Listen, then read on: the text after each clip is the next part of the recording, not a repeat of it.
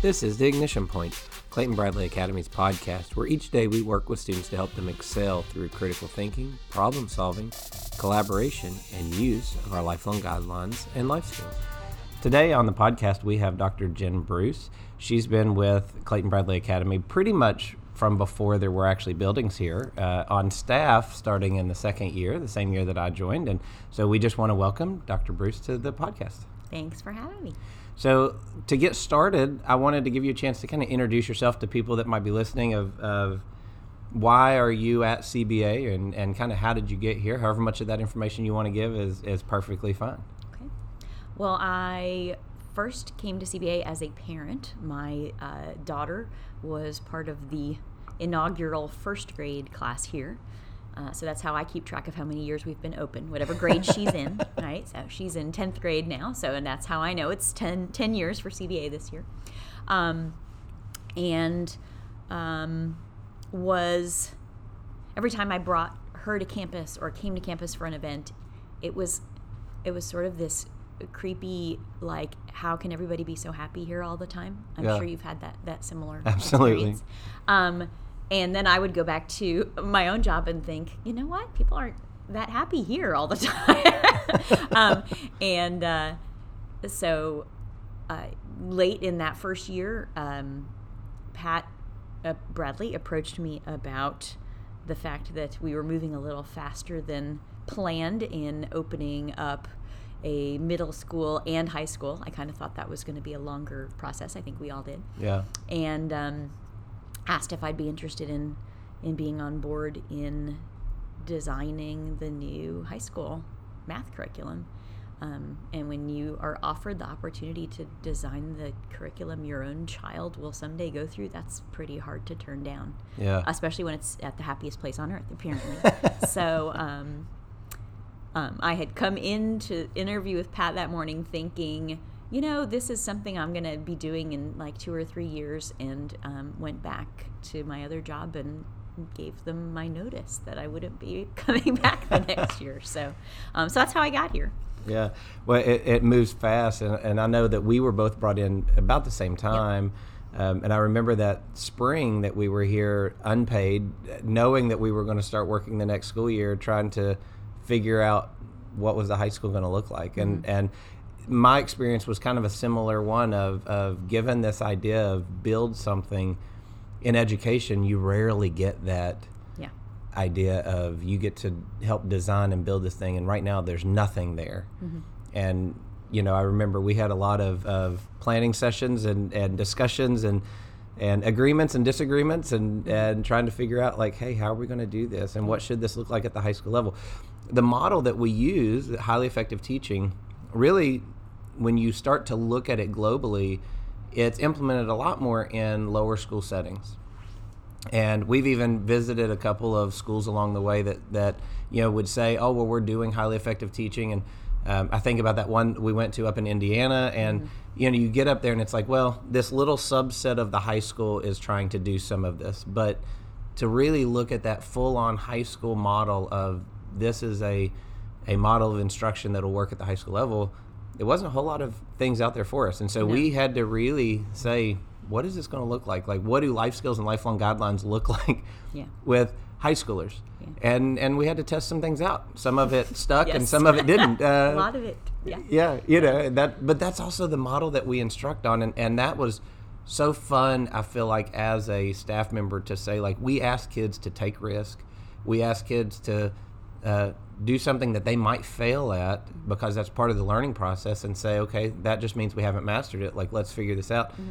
But we got to do that then as adults. Yeah, and I think that's one of the things I love most about my job here. Well, first, I mean, I'm incredibly proud of what we've built, and to have been involved from the beginning, as you said, and just really there was no guidebook. There was let's throw all the ideas out and see what sticks and see what works, and really collaborate with each other and the kids to figure out, you know, what actually works in this space and in this pedagogy that we're looking at, and then to see, 10 years or 9 years later, I guess, how that has really started to gel, and how successful we've been at a lot of those things, and see, now that we have alumni that are incredibly successful and have come back and been able to say, yeah, that stuff, even the stuff you taught me in that really early few years when we were really just figuring out that was the right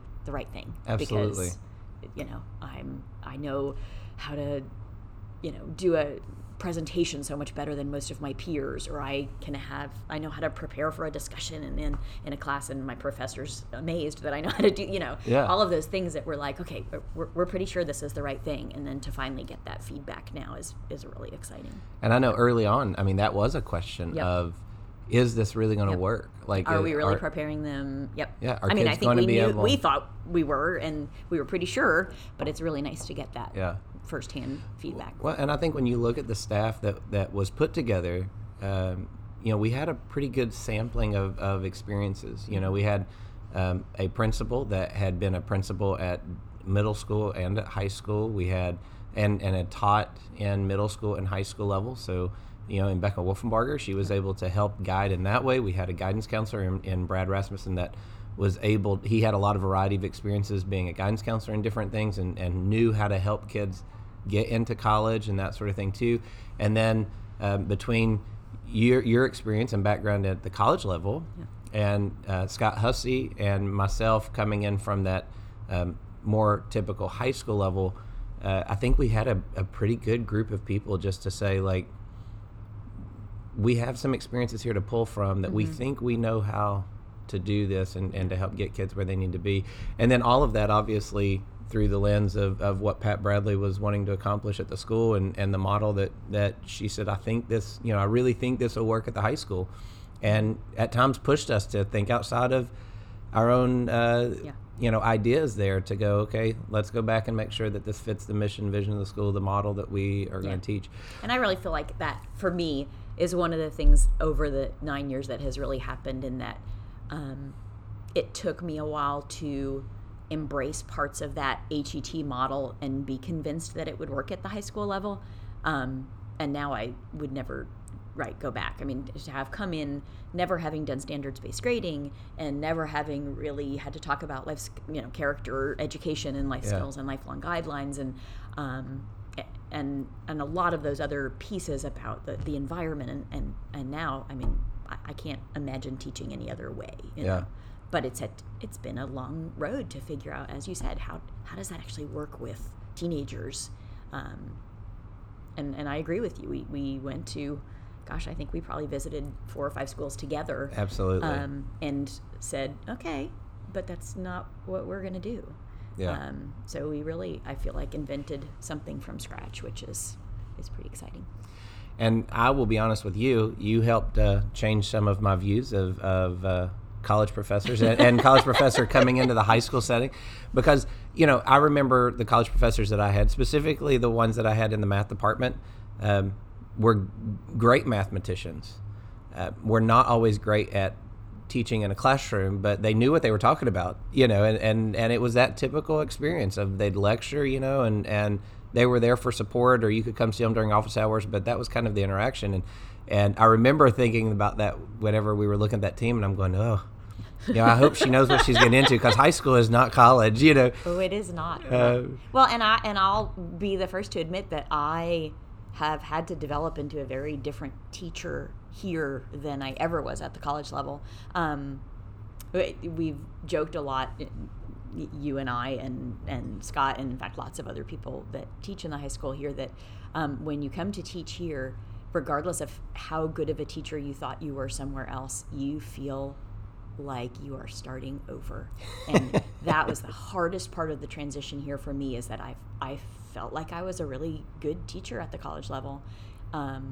Always got great reviews from my students, and I came here and I thought, oh my gosh, I don't know what I'm doing. Yeah. And you recreate. I was a pretty traditional lecturer, and I was good at that. I still felt like I built good relationships with my students. I hope I wasn't the Ferris Bueller kind of lecturer. Right. But I that's not what we do here at all. Yeah. And so to sort of have to reinvent what you do when you thought you were good at what you did Yeah. is very humbling. But also, that was a really exciting thing to do at that time in my career, to be able to kind of start over and ask, what would a really good high school math teacher look like? Absolutely. And I think that you're phenomenal in the classroom. My personal child has had you in class and have loved every minute that she's got to experience that, and hoping for my next ones to come through and have great experiences as well. And that was what you said of that ability to reinvent yourself. That fits also with our curriculum. When we've talked about this idea that we have of reimagining education, and we talk about that, and that sounds exciting until you get into the weeds of it, and you're going, okay, we're not just going to follow what a textbook tells us to follow, or we're not just going to do this cookie cutter curriculum out there that some textbook company has made or somebody has made. Not that there's anything wrong with it, but that's just, we want to look at the standards. And one of the things I talk to people about is we believe our teachers to be professionals. And so if they're a professional at what they do, to say, if the standard says that you need to know X, how are you going to help kids know X? And what resources do you need to be successful? That sounds really exciting, and it's fun, but it's a lot of work, like you said, yes. and it's a lot of creativity, and when you're doing that kind of thing, that can really zap you. It can really, take a lot out of you at times, and so that's just normal. Not saying anything about then the last couple of years and all the things that we've had to do on that. That was like a whole nother level yes. that our teachers did an amazing job through.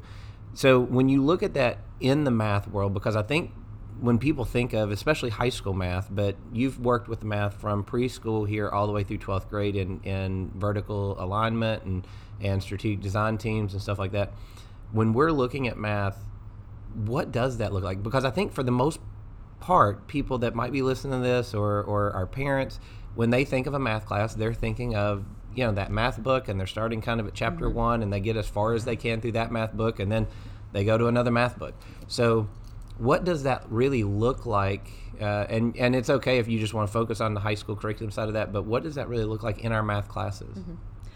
Well, obviously the high school curriculum is the one I live with every day. So but I think what I'll say about that really applies to all of the levels. What I started with when I came here, as you said, we don't use textbooks, but I had never taught high school before. I knew what college students were supposed to know coming into college, but I didn't know, what year do you learn this particular, right, any of that information. And so I first had to kind of wrap my head around what is that body of knowledge that a student's supposed to gain in high school mathematics? How is it organized?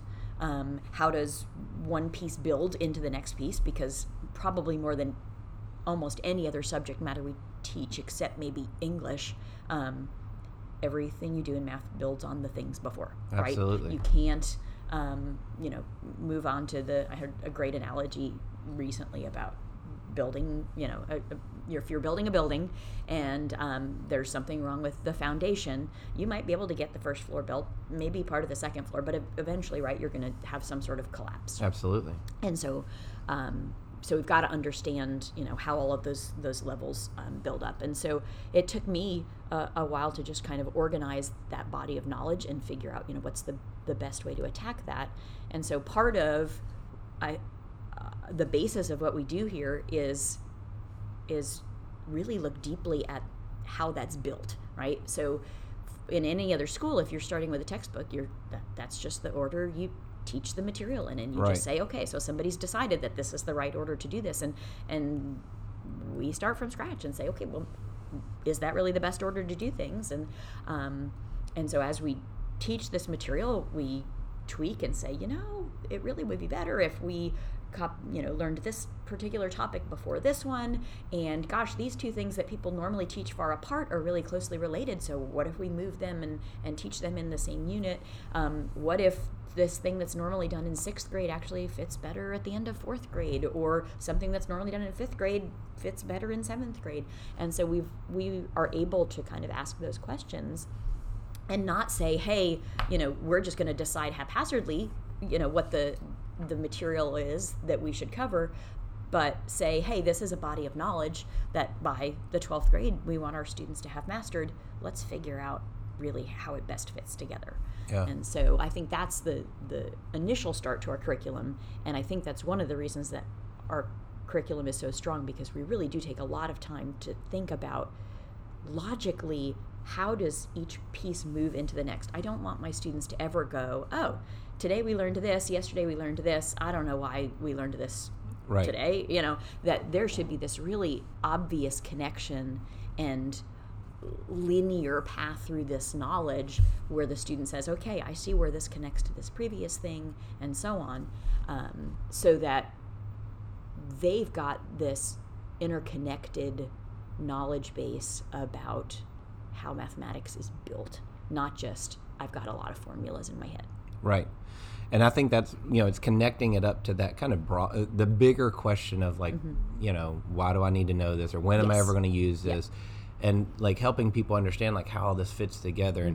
And early on, I remember you talking about, hey, what if we approach this math through this integrated math instruction model instead of the Algebra 1, Geometry, Algebra 2, Trig model? And you talking about like, why do we wait to teach geometry until they're in geometry class if it actually makes sense to teach it over here when we're talking about these algebraic concepts?